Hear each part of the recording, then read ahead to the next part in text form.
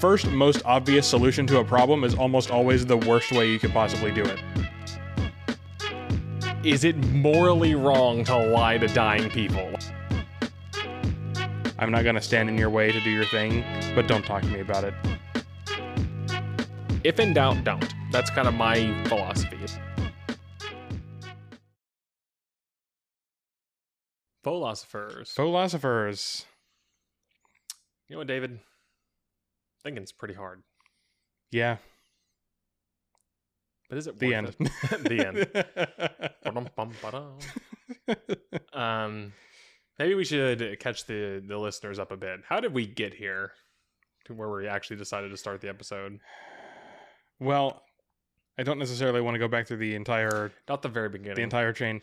So But basically, yeah, a situation in which people like to come up with a quick and easy answer that doesn't actually make much sense when you put it under scrutiny, which is whenever people imagine some horrific experience, like some terrible medical condition in which you suffer for a long period of time and then die, or anything else like really traumatic like that, and people will just say, "Oh, well, if it's ever me in that situation, I just want to die instead."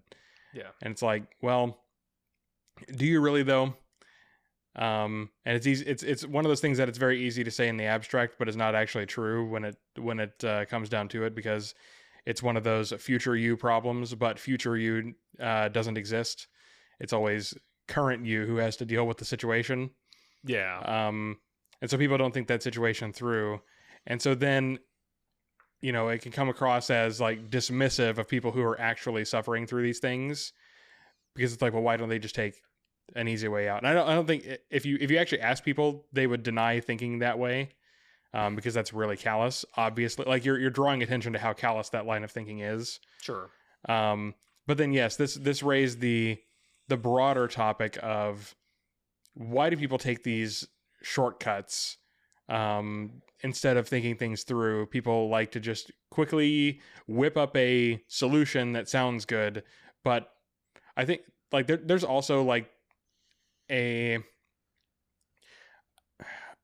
not an axiom. Axiom is not the correct word for this, but I don't know, maybe like a truism of like anytime someone the first most obvious solution to a problem is almost always the worst way you could possibly do it. Sure. And I think this is an instance of that. Yeah. And I think that it is very interesting too, because it's almost like we had just discussed, and I think what got us to this point is, the obvious answer to this, so for those of you who are, don't have a lot of time, you can stop right after this. The answer, by the way, to this is you can just say, I don't want to talk about it, or I don't want to think about it. Right. Just be honest. Be honest. Yeah. Because saying if I were in a horrible situation of suffering, I would rather just die is another way of saying I don't want to imagine myself suffering. Right.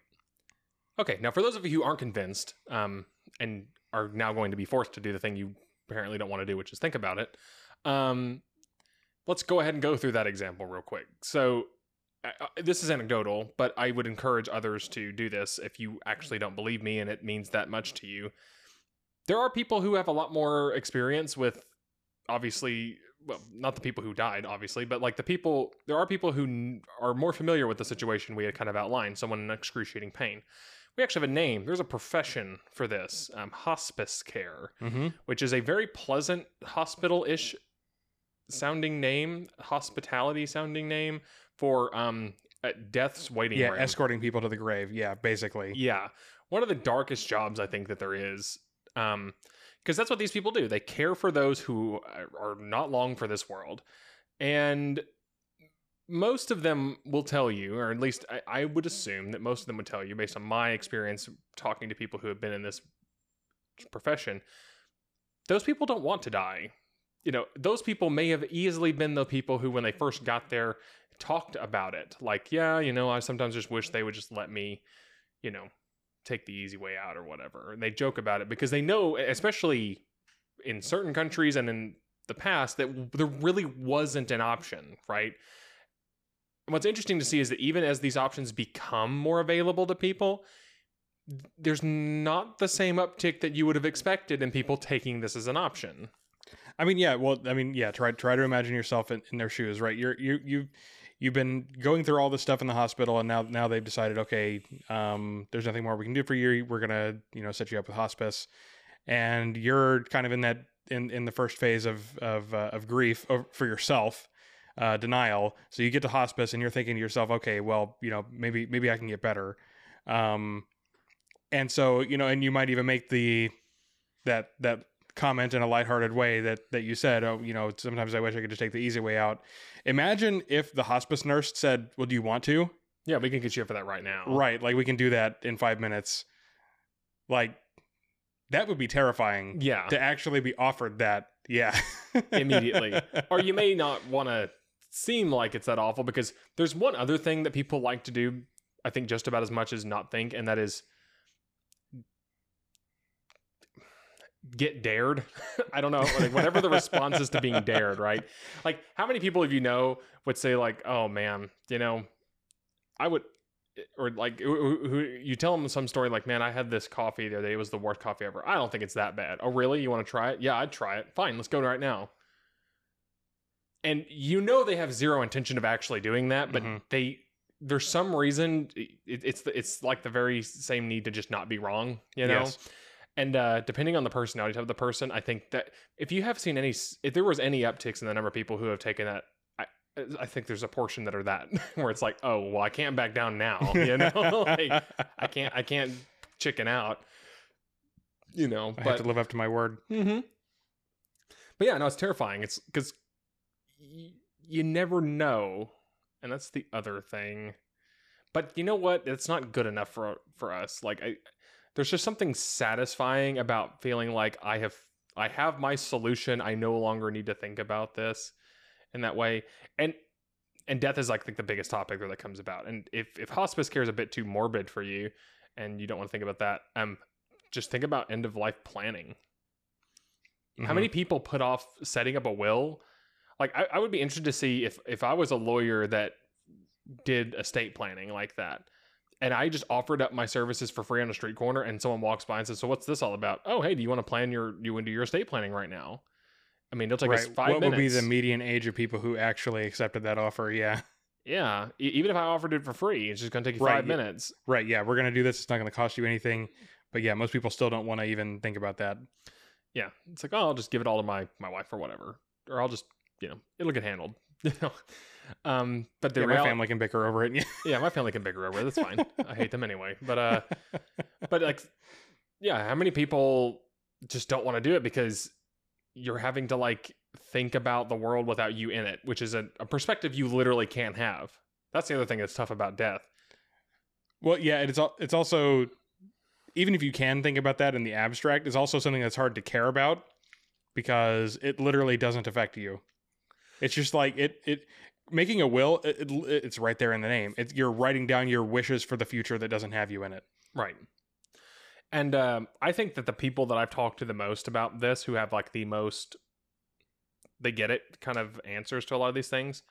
They'll say things like, I'll ask them like, so what do you, what's your preferred form of burial? And they're like, well, I always thought that like, I always feel like, just having a headstone would be nice. Like, yeah, so how do you want me to, oh, I don't care. Like, the person who says something along the lines of, you can just like put me in a hole, is probably the most honest person, because they're like, what am I going to, I'm not going to feel any certain way about it. I'm not going to be around. Like, the people I think have the best grasp of like that situation just acknowledge the futility of trying to like seeing how they would feel about anything that would happen after they're dead.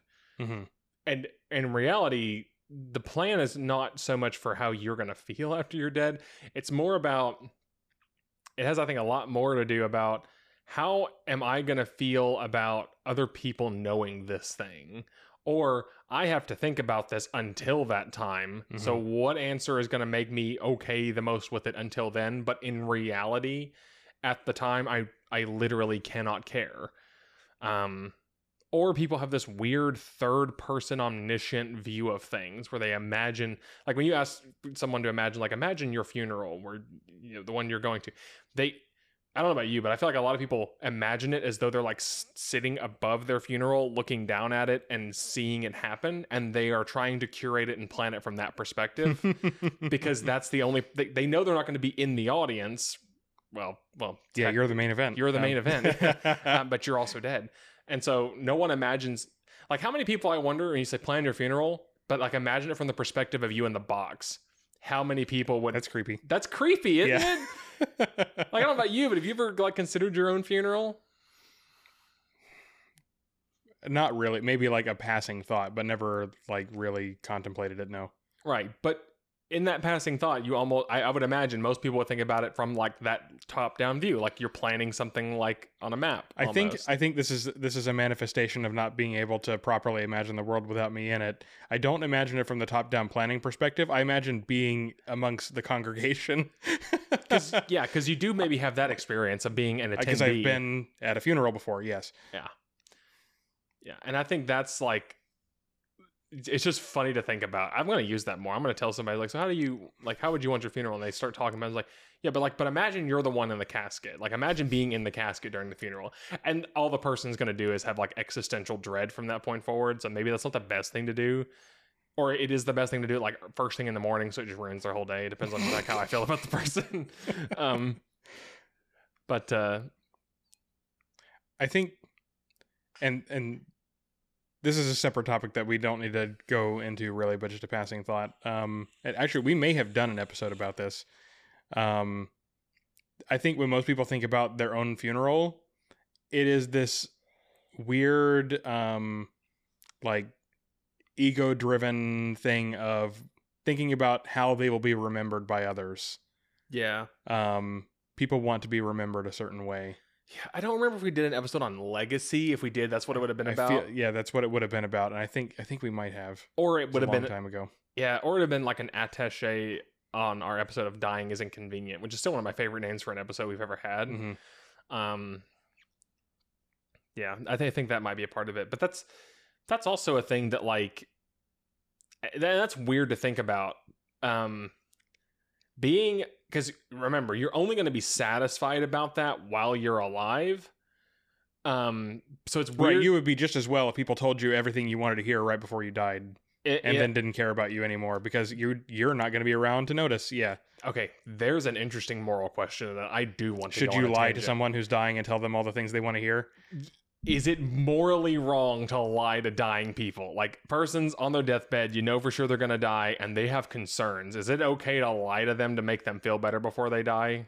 If it's just you and them? I mean, you can look at this from one of two perspectives that I can think of.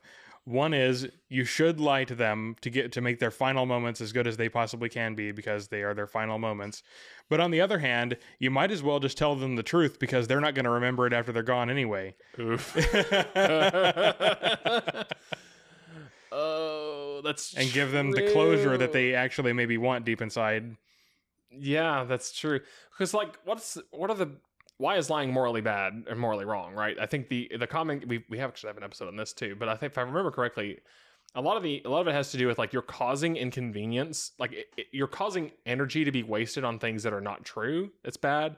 It's bad for you from a selfish perspective because lies incur a cost and a debt to you where they do. You're going to have to pay for it. Also, encouraging a culture of lying is bad for you as well. It is more beneficial to live in an honest culture. Yes.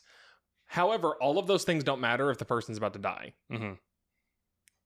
I think there could be a whole ethical school of thought about this thing. How to treat people who are dying. Well, no, like you just use a dying person as your moral framework where it's like, would you do this to a dying person and see whether or not it helps? Because I would think that the strongest moral principles would stand up even in that moment where it's futile. And like you're talking to it and you're dealing and interacting with a person who is about to die. And if it stands up in that, it probably stands and holds true elsewhere. Oh, yeah. If you wouldn't even do it to a dying person, you certainly shouldn't do it to anyone else. Right. Yeah, it does. And for the inverse, it's not exactly true because it's like maybe I will arrive at the conclusion that, yeah, you can lie to a dying person to help them just be calmer for the last few moments of their life. Mm-hmm. So the inverse is not always true, right? It's like, well, you lie to a dying person, so why wouldn't you lie to a living person? Like Right. that logic doesn't hold. But as far as a one-way, no pun intended, terminating logic, maybe not a bad framework to make a point. Because if it passes the lying test, you can just stop. Or sorry, if it passes the dying person test, you can just stop. There's no point in moving on. Or maybe in this case, yeah, and by passing, I mean, it's like if you wouldn't do it to a dying person, then cool, you should just never do it ever to anyone. Next, I'm gonna have to think Right, more like on that. torture, right? Would you torture a dying person? I don't think so. No, probably not, because it's suffering's still suffering, Right. even if they're about to die. It's still bad. Right. But would you lie to a dying person? I think that there are some people who have a moral principle framework that's like, yes, because I cannot. Lying to me is more about like an exercise of being truthful, and I don't want to even exercise falsehoods. Like I could see someone making that argument, for example. I could also see someone making the example of like, it is always better to tell the truth because it is better to give someone the truth. That's the best gift that you can give somebody, even when they're dying. And if it makes them feel worse for it, that's their own fault for not having addressed it sooner, not yours for having to keep up some kind of lie or falsehood. So I'm not saying that this is obviously like, yeah, you would just lie to the dying person. However, I could imagine this person with the same logic of, well, yeah, you lie to people to make them feel better. Those people would 100% lie to a dying person. Well, yeah, because they lie to not dying people all the time. Yeah. But this would be like the one case where they're like, but it's still fine when they're dying though, because I'm not going to have to, the debt is There paid. will be no consequences, no meaningful consequences. Yeah. Yeah. No one's holding the debt. Because the only person who would, you're not going to have to maintain the facade. Right. Because they will be done. Although it does bring about an interesting circumstance where, what about, like, if you lie to a dying person, do you tell the truth about the lie to the other living people after the person has died? Or do you deny? Probably depends on what it is. Yeah, I think it depends on what it is. And I think people do that, and they always frame it in some way where it's like, well, I wanted them to be calm and happy in their last few moments. Because that's like the ultimate excuse. Is like, you can do whatever you want for a dying person and use that as an excuse, and most people will probably give it a pass, unless it's like, it's like, I'm about to die, but I can't stand dying before, my parents. Oh, okay. Kill their parents. Go murder their parents. Yeah, probably not a great one to do. Yeah. Probably not going to help either. Probably not going to help either, but So yeah, so that's the first instance, but there are a lot of things where people, well, let's just talk about the core of this, which is, thinking hard. Thinking is bad, thinking is hard. That causes problems. And there are personal problems that come out from this, and there is also like societal problems. Mm-hmm. So I think the first societal issue that comes about with this is centralization of knowledge and thinking. Or knowledge is not the right thing. The centralization of thinking is a problem that occurs when people act on the thinking is hard. Good example of this would be things like, take a really hard problem like climate change. That's a hard problem. Yes.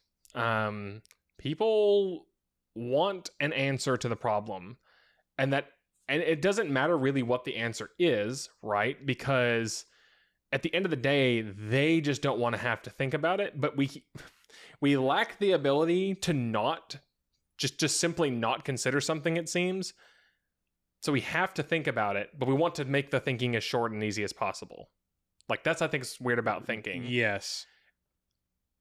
Yeah, I think yeah, that's especially true for big societal problems like that, is that people acknowledge, okay, here we have some problem that faces us as a society, and there's nothing that I can do personally to solve the problem. It's going to require lots of cooperation about something. And then it's also it's very quick to just either you yourself come up with a quick and easy sounding solution, or take the first person of apparent authority who comes up with a quick and easy sounding solution and just say, yeah, we should do that. And everyone who doesn't want to do that it's just being difficult for no good reason. And then we end up bickering back and forth forever and never solve the problem. Well, Because some people want to solve it in a naive way that doesn't actually solve the problem. And other people who criticize them for that end up just getting sucked into the argument, and no one ever takes the real solution seriously.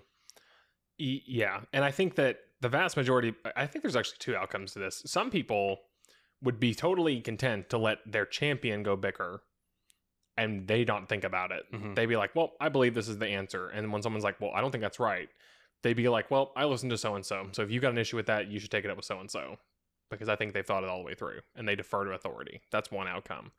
But there's also the totally other kind of person who's like, I want someone to do the thinking for me, but I still want to go out there and be a flame war veteran about it. And I think these are the worst kinds of people to deal with. The people Yes. who have not actually thought about themselves, but they have practiced a routine of rhetoric, Mhm. and whenever they encounter some kind of answer, like I actually hate... They're apologists. Exactly. That's the best word for it. Yeah, they're the worst, because they've not actually thought about it. They haven't had to. Someone else thought about it for them. Mm. You know, So they just regurgitate arguments that they heard. Mhm. And when you hit them with And then when you actually give them real scrutiny, they have no answer. They just get angry. or They just pivot to the next thing. or if you give them valid scrutiny, but they check the playbook and say, well, how do I respond to this scrutiny? Oh, here's the canned response to this. Say canned response. Person across from you says, that's not a real response. They look back down at the handbook and go, yes, it is. Yes, and it then is. show you the handbook. Show you the handbook. Yes. Yeah, and it's in my handbook, so I know it's right. And if you're saying it's not real, then you're clearly ignorant about the topic. And then they just Right, you're just closed-minded. So yeah, and then if you ask them to seriously think about it, they don't have to, because they're like, they'll just let you I defer to talk. authority. Yeah. Yeah. So that's a problem. But it isn't. It's in a lot of ways it is, and in maybe some ways it isn't. So this leads to like a cultural phenomenon as well. And I don't know how, like, if this is all human cultures, but I know it for sure is a thing in the West. We love champions. Mm-hmm.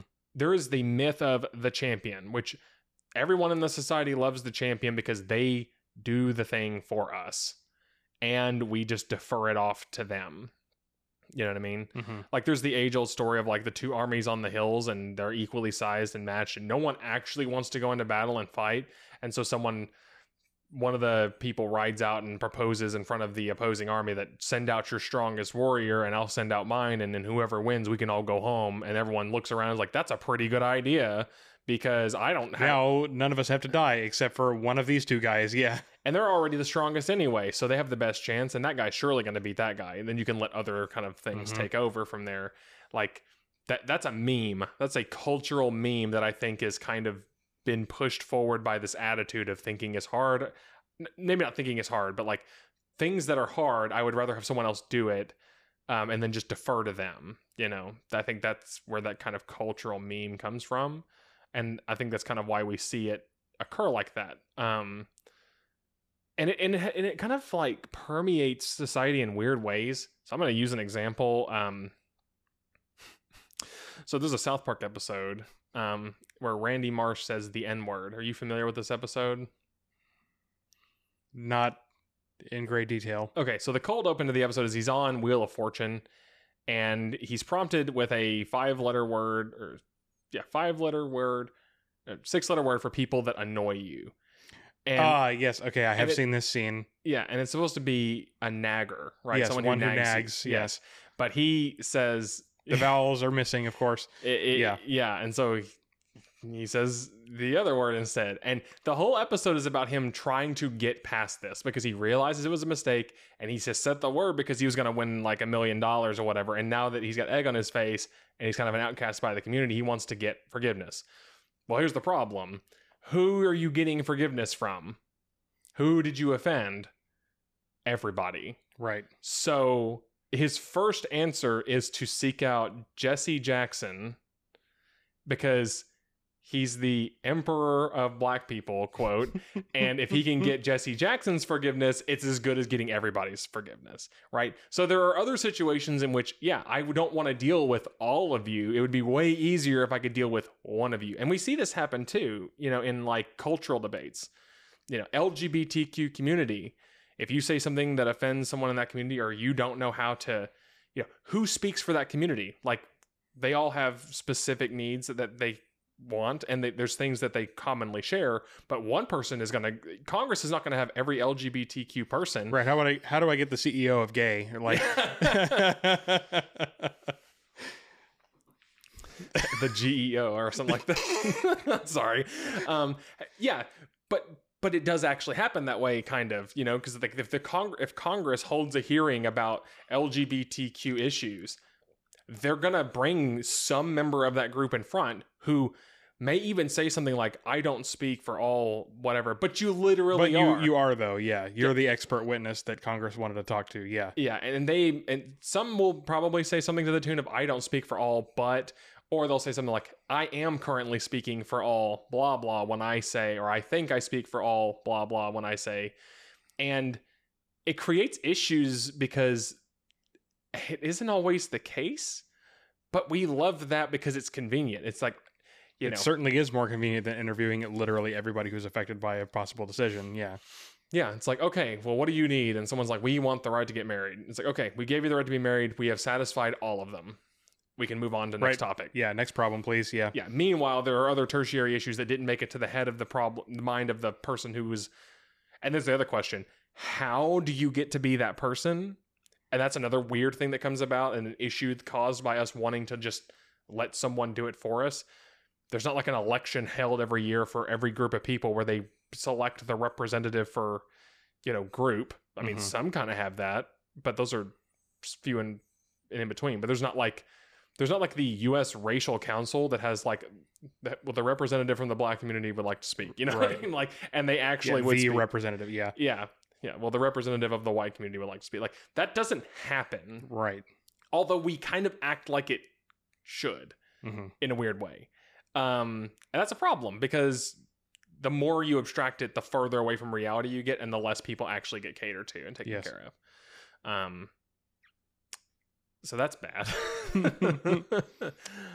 Yes, that causes many problems. And then there's also the whole issue of like, what about the people who do want to think for themselves in that way, right? Like you and I feel like occupy a rather niche political ideology, right?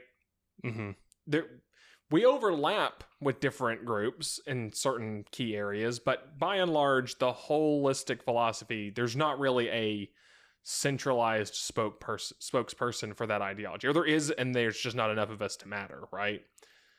Yeah, there actually kind of was. He's dead now, though. Yeah, he dead now. Someone got to pick up that mantle somehow. So what happens to those people who are like, you know what? I have reached my determination that I think it should be done this way, right? For me or whatever. You're just kind of SOL, It doesn't. In some ways you are, in some ways you aren't, right? I would argue that it's always best to do the thinking for yourself. Caveat, if possible, sorted by priority. So be practical or be pragmatic about it, But for people like that, I guess that has its own, I guess to be fair, that has its own issues, right? Like what happens when a bunch of people come to a disagreement? And I think this is where people start to kind of fall down the line of thinking that there's a reason why direct democracies don't work. And there's a reason why like peaceful societies without stronger forms of authoritarianism don't exist beyond a certain scale, because the maximum number of connections between you and everyone else in your society, the more people there are, the harder it is for you to like get your 2 cents in, It's like even in a town of 100 people, God, can you imagine going to a town hall meeting with 100 people where everyone wants to get up and say their piece about something? How long that would take? It'd take all week. All week to make one simple decision. Like, we're going to plant a tree, but where do we plant it? And it takes a week to figure that out. I think it should go here. Well, no. That wouldn't look right. It needs to go over here next to this thing for symbolic reason, or whatever. Yeah. And so I guess in that way. And then other people derail the meeting talking about what species of tree it should be. Oh my God. Oh my God. Because this is how this will definitely work. Yeah. And to be fair, I do think there is plenty of room for this doesn't. I think it's also intellectually honest to just admit when you don't care. And I think there's nothing wrong with saying that you don't have an opinion and then just checking out. There are a few political topics that I'm kind of like this about, where I can talk about them, but whenever someone asks me my opinion about them, I never really have a good answer. Yeah. Like what? Like, what's a good example for you? The one that comes readily to mind is about national border control. I have very weak opinions about national borders. Really? Well, I say that. I have conflicting opinions about national borders, and so my resolution is just to not express a strong opinion. Because I see logic on both sides of the argument.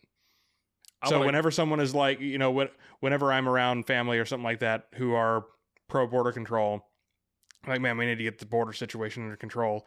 And it's like, I will just be silent the whole time, because I'm just like, I'm not going to, because I don't have skin in this argument. And it's like, I could argue against you, but it's easier for me to just kind of nod and go along with it, because you're not entirely wrong either. But is that because the issue is like very complex and you're so downstream from the implications of that it... Maybe. I think, yeah, it could also be that. It could also just be a matter of it's too much to unravel it and actually go back to first principles about it. Mm-hmm. Or like there are too many practical considerations that are going to get raised in objection to like a more open border policy or something like that. And it's just like, I don't feel strongly enough about that to bother.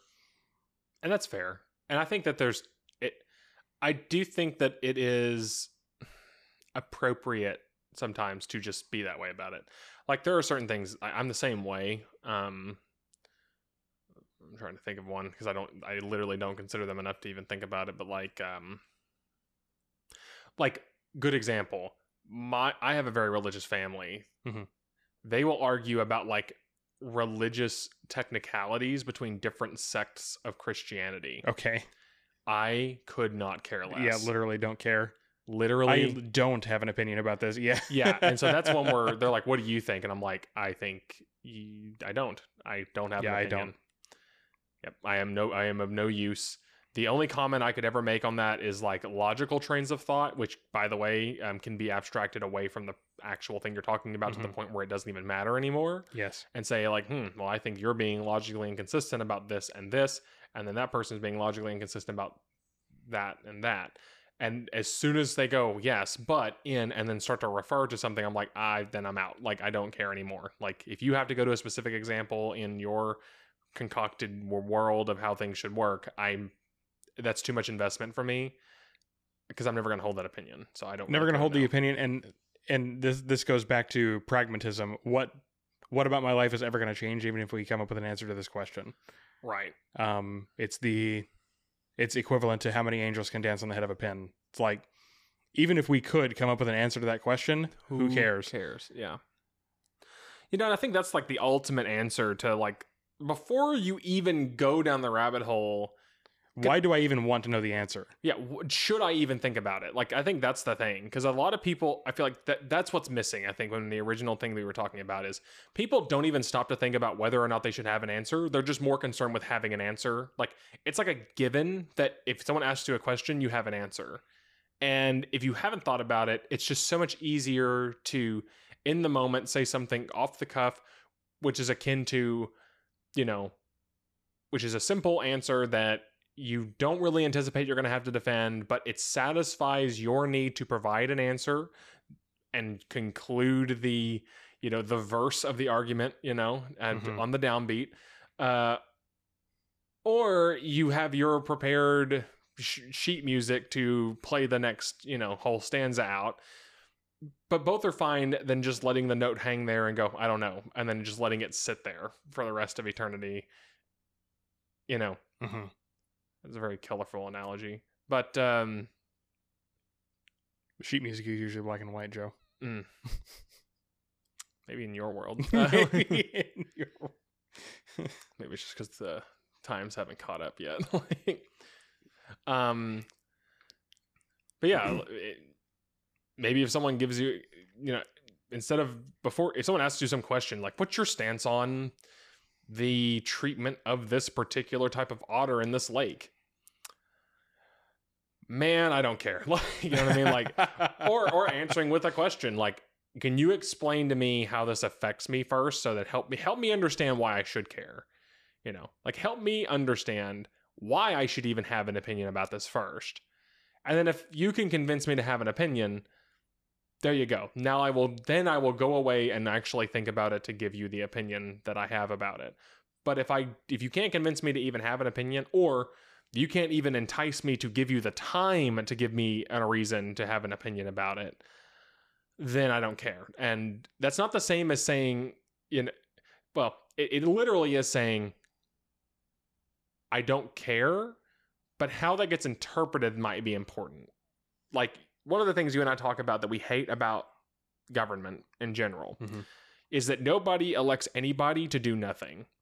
Everybody elects people to do something. And that's kind of a problem. And I think that incurs a cost to every formal government, where we have to elect somebody, and it actually isn't a choice a lot of the time whether you elect someone or not, because it's not done by percentage of the population that exists. It's just the percentages of the voters. So even if only one person goes out there and votes, or assuming both of the, say you had two options, they're going to vote for themselves. But then if no one but one other person cares, that one person essentially gets to decide who's going to get to speak for the rest of us. How society gets run for the next term. Yeah. Yeah. I think that's the wrong way to assume. I think it would be much better as a societal default to just say nobody. I'm of the opinion. Yeah, we're not going to do anything unless actually most of the people want something to be done about this. Yeah. So, and maybe, if anything, I think that just shows how I personally lean ever so slightly conservatively about issues, because if in doubt, don't. That's kind of my philosophy, is I would rather not try anything new at all than just randomly try things. Because those are the each end of the spectrum. Do nothing or do anything. Right. I would rather do nothing than I would rather have people be doing nothing for me than doing anything for me, because I'd rather not get anything than get something I definitely don't want. And that's always what happens. Yeah, whenever people say we have to do something, the something that ends up getting picked is that naive, most obvious solution, which is always the worst one. Right. And so now I'm kind of held hostage to care about it because you literally are giving me the reason. That's the ultimate reason right now, that if anyone came to me and says, why do you even have an opinion about this? I'm like, because if I don't have an opinion and I don't go out there and do something about it, the people who don't know anything do have an opinion and will make my life worse. Yeah. They're going to run me over. You know what I mean? So I would much rather live in a society where it's I don't have to worry about the ignoramuses of the world until they start to mobilize, which I should care anyway. If they can actually get a majority, now I need to care. Yes. But at least, yeah, because right now there's guaranteed to be a majority of the voters. Every election cycle, there's a guaranteed majority. As long as somebody votes, yes. Right, so I always have to care. But I would much, much rather live in a world where it's hey, are things going pretty good right now? Yep, we can't, enough of us cannot get together to decide something's a problem, so we're just not going to do anything. Cool, then I don't have to worry. But the moment that enough people get together about it and decide we need to do something, okay, now I have to pay attention, but I don't have to be paying attention all the time. I can go about my business, and I feel I wish that the default, I think that also may be downstream from the answer of well, we have to do something, or I have to have an answer. It's kind of the same thing. No, you don't, actually. We don't actually need someone to deal with this right now. We just don't. I understand how there are certain things where it's maybe it's better to have someone who's continuously in charge. But I would be more okay in a society where you consistently elect executives to just continue taking care of things. But if not enough people can get together to decide to vote on enough people to go be lawmakers, then cool, the law stays the same. We can move on. Right. We must have solved the problems then. Yeah. Yeah. The problems that need solving by the law have been solved. Yep. And we're just going to leave someone in charge to just continue to implement and carry out those laws until they do something that we don't like. In that case, okay, the bumbling idiots. Okay, folks, let's get together. We have to change the law because they've done something that we don't like. Yeah. Exactly. So yeah, I think in that case, I would be okay with it. Optional Congress. Optional I'm on board. Congress. Yeah, I'm on board with that, man. Because that's all you really need. Like, all you need is the executive to do the things. You need the judges to go in there and tell them no. And then because that's what happens right now anyway. If the president of the United States, for example, tries to do something and makes an executive order, judges can just say, nah. Like, no, you can't do that. Yeah. Right. But if people really, really want him to be able to do that thing, cool, you can go elect enough people to go vote for that. To go make it a law, and now the judges can't just say no. Yeah. Yep. Usually. Because we have hierarchies of laws, because of course we do. Yeah. This is actually a super law. Oh, no. Well, I'm going to super strike it down. Yeah, I don't know. I just feel like that would be so much better. And I feel like that just goes for everything. Like, if in doubt, don't. I would much rather people just not. You don't end up making a fool of yourself.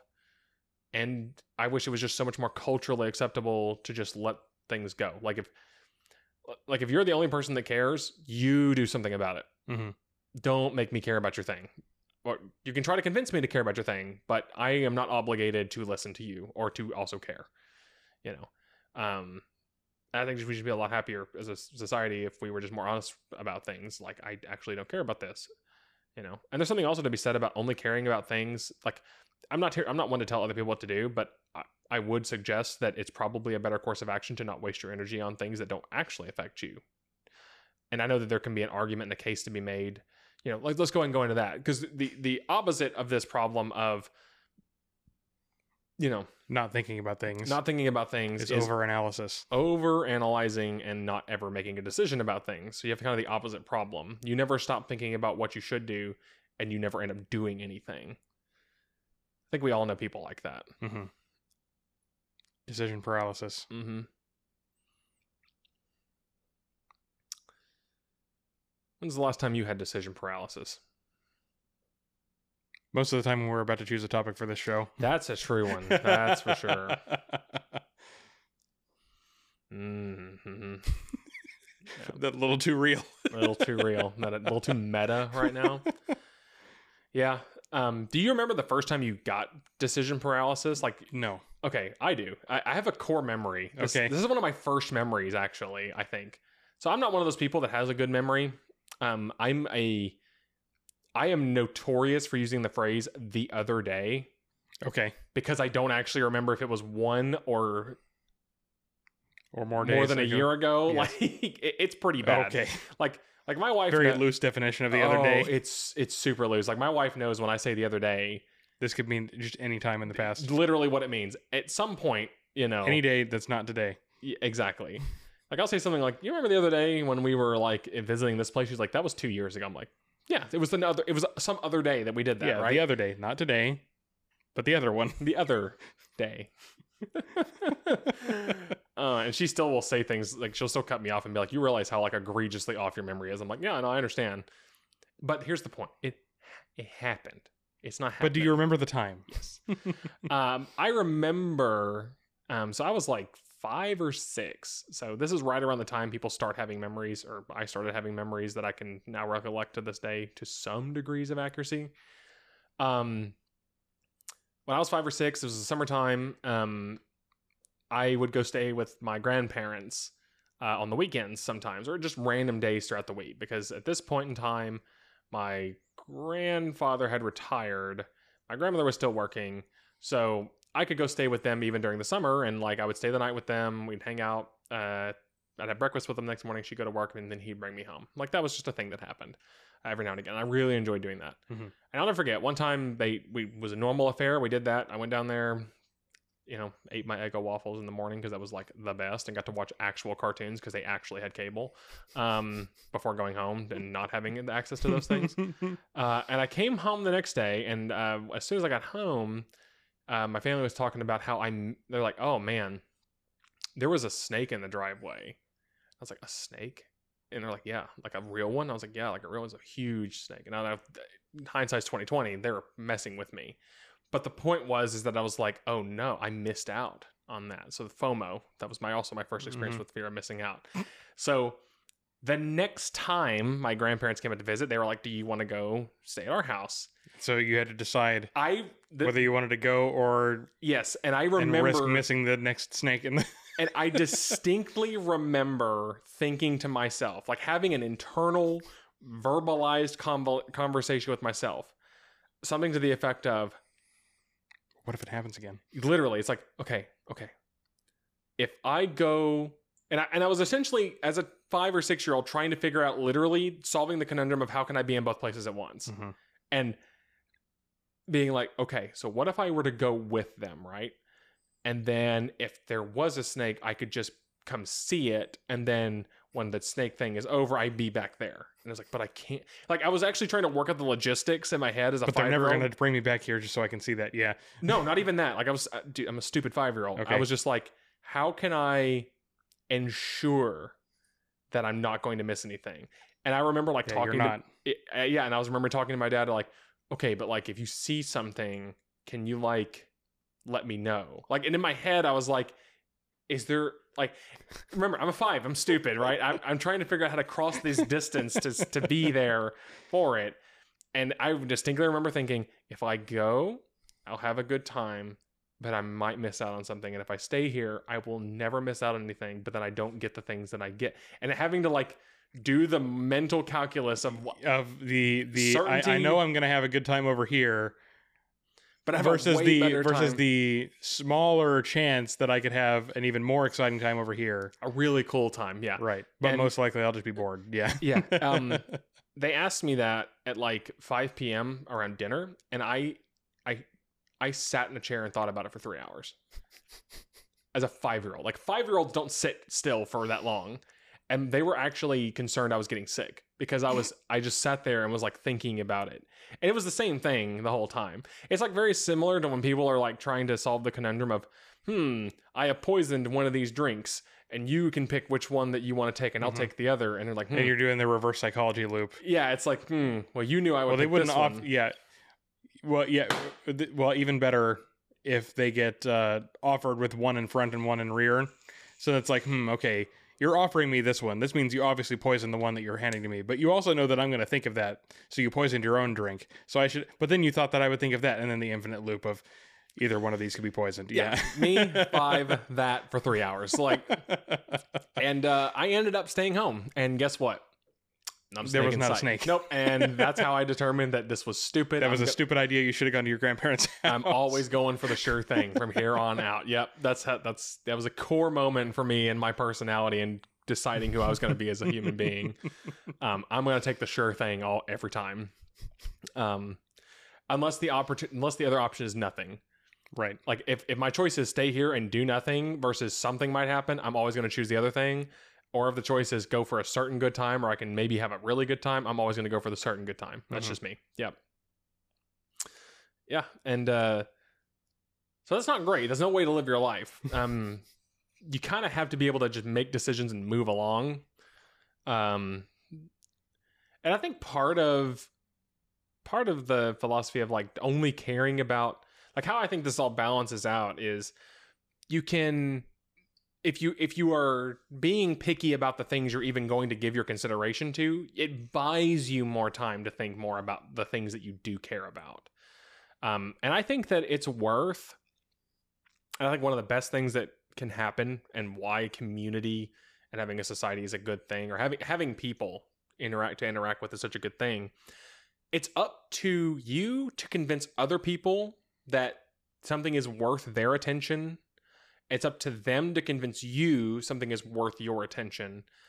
And until one of you does that, you consider the things you already know are most important. Like, let other people be the ones bringing things up. And that's not to say that you can't have your own experience and then you decide of your own accord that this is something worth thinking about. But by and large, there are way more people on this planet than you'll ever meet, right? Mm-hmm. And each of them have lived lives where they've had just as many experiences as you that you've never had, right? And that's one of the fun things about interacting with people that can be good is that person has, if you meet someone of the same age, they have just as many experiences as you. They may have come to a different determination about something that they think is really important. And I think that's why when we talk to people, we are so interested in figuring out what they like and what they find is important. Although we don't say it. I wish it was a little bit more direct. Like, I wish it was common for when you meet a new person to be like, hi, I'm name, your other name. So what's really important to you? Mm-hmm. That's a weird question, I think, to ask somebody. Like, it's not a question you may hit very often, but I feel like that would be like the best question if you're trying to make the most of that exchange. And don't get me wrong, there are probably going to be a lot of times where it's like, yeah, well, I also think that's important. Okay, good. We can move on to the next topic. Mm-hmm. But generally speaking, when you hit the first thing where you disagree, that's a potentially very valuable moment, because you're about to hear something that was important enough that this person has probably clearly thought about it and can actually talk about it, and then try to convince you that it's worth your attention. And they don't do that by saying like, oh, here's why you should think about X, Y, Z, or you should think about X because Y and Z. They'll usually just start talking about X. And if it piques your interest enough for you just let them keep talking about it and then probing them with questions, it's a good topic and you probably do want to think about it a little bit more, but if you don't really care about that, I think the best thing you can do is just be honest and say, oh, okay, that's interesting. Well, don't say that. That's actually dishonest, but like, I think the politeness of a conversation of like letting someone entertain something that they like to talk about to you that's not genuinely interesting to you is actually kind of a bad way to build a good relationship with people. Like, the best people in your life will be people that will just tell you straight up when they don't care what you're talking about. Right. And guess what? Even if they do that, it's still exciting sometimes. Like, there are things that you care about that I don't, and there are things that I care about that you don't. It is sometimes more fun to hear you try to get me to care about it. And actually, sometimes I do care about it. Like, that's a more exciting experience than, that's an interesting thing. Tell me more about it. But I actually don't care. And then let you explain, and then I never bring it up again. Right. That's just boring. Yeah. Yeah. And then it's like, oh, let me put this in the folder of topics not to bring up around David, or he's going to just talk my ear off about it, which never happens, by the way. But I imagine you probably have a file of things not to bring up around me, because I actually won't ever shut up about it. And I don't blame you. But, I don't know. But it keeps you from having to do all the overthinking yourself. Like, you can actually just take the notes of people who have already done a lot of thinking about something and pick up where they left off. Mm-hmm. It's not always that simple, but I think in general it's a better way to handle things. So,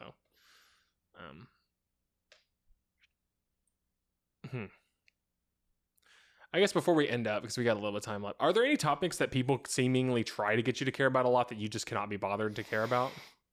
So that way I can write them down and never suggest them as a topic for an episode. I don't think there are many like common topics that people bring up that I just don't care about. Well, okay. I can think of a couple topics that don't really matter. That like truly in the grand scheme of things don't matter in my opinion. Which is like popular media. Yep. Movies, TV shows, sports, which sports is not media, but it fills a similar role for most people. So yeah, things like that, the goings on of these things, I just can't be bothered. There are very, very few of those that I could ever get interested in. Let's see. People's experiences with and like opinions about various drugs. Yeah. People can be very obnoxious about that. And I'm especially thinking of the type of person who like turns it into their whole personality. Stoners. I'm just going to say it. Stoners. There are others. Stoners are the most common. Stoners or insert heads. You know what I mean? Yeah. Blank heads. Yeah. which is an unintentional double entendre. It really is. Yeah. Yeah, I think those are the ones coming to mind that people bring up, and I'm just like, I could not care less. Do your thing. Like, I'm not going to stand in your way to do your thing, but don't talk to me about it. I can't relate to this, and I don't really want to. Yeah, I feel that. I think, yeah, I was going to say things that are in vogue, I don't care. Like, popularity is a topic that gets discussed a whole lot that I could care less about. I couldn't care less about, I should say. Because by the nature of the cyclical game of popularity, it's a never-ending thing for you to keep up with, and it probably doesn't mean anything. Right. And it may actually even have an impact on my life at some point. Maybe. But like, ultimately, of all the other things that have an equal or greater impact, I would have more to think about than I ever have time for. And then the other one to me is over-optimizers. Like, in general. And this is an interesting one, but like, people who talk to me about like their routines, like, okay, I don't know, like, you know what I'm talking about? Like, people that are like, all right, so I get up at 5 a.m. and then I brush my teeth, and then I read a chapter of a book, and then like, people who love to talk about their routines a lot, and how this is people who like to take things that are almost entirely subjective and make them objective. I could not care less about a lot of the time. And this is interesting because there's a parallel to this that I do care about. So there are people that like to talk about why certain things are very beneficial and other things aren't. But because a lot of them rely so much on subjectivity, like, and maybe that's a better category or way to say it, people who like to argue which subjective things are better or worse, which can also be the same thing about media consumption. It's annoying. Like, I don't care how you do. And I guess also, by and large, people who it's very important to them to make sure I know something about them that is purely a preference that they're not willing to change. Like, unless it's annoying to me, which I would bring it up, or I would just stop being around you. Like, people who feel like they need to announce to everybody that they know certain preferences that they have. Like, before you even really get to know them. Mm-hmm. You know what I mean? And there's a couple things like that, Like, there are some people who are like, oh, I'm so-and-so. These are the types of people I'm attracted to. Plus, here's, I hate these kinds of movies. It's like, literally didn't ask. Ask, yeah. Or maybe just like people who want to treat everybody like a potential friend. I guess maybe that's getting really to the core of what it is. Like, for example, I have neighbors, like most people do, and you know what? They're great neighbors. Because they don't talk to you? And they leave me alone. Yeah. And that's what makes them such great neighbors. I also have great neighbors like that. Mm-hmm. I have talked to my neighbors, but only about things that matter. Yeah. And I think, you know what? That's we need to do that as a topic sometime. Appropriate boundaries. Neighbor etiquette. No, just boundaries in general. Because I feel like that's something that has gotten all out of whack, especially given like the internet, which has caused a major disruption in boundaries, because like, you're proverbially welcoming strangers into your home via your computer or your phone. So yeah, maybe that's something we cover at some time. But speaking of that, before this is lost, one other like domain of people like that don't want to think through things for themselves, returning to the topic, that maybe would make its own make a good topic for its own episode: Proverbs. Oh my lord. That deserves to be its own topic. I'm adding it to the stack. Add it to the stack. Woo, buddy. There's some homework around that one. There are, yes. It's not going to be hard. No. Okay. I'm going to let that go before we accidentally just do another before episode. We just do the topic, yeah. So until next time, Fauxlosophers. Fauxlosophers.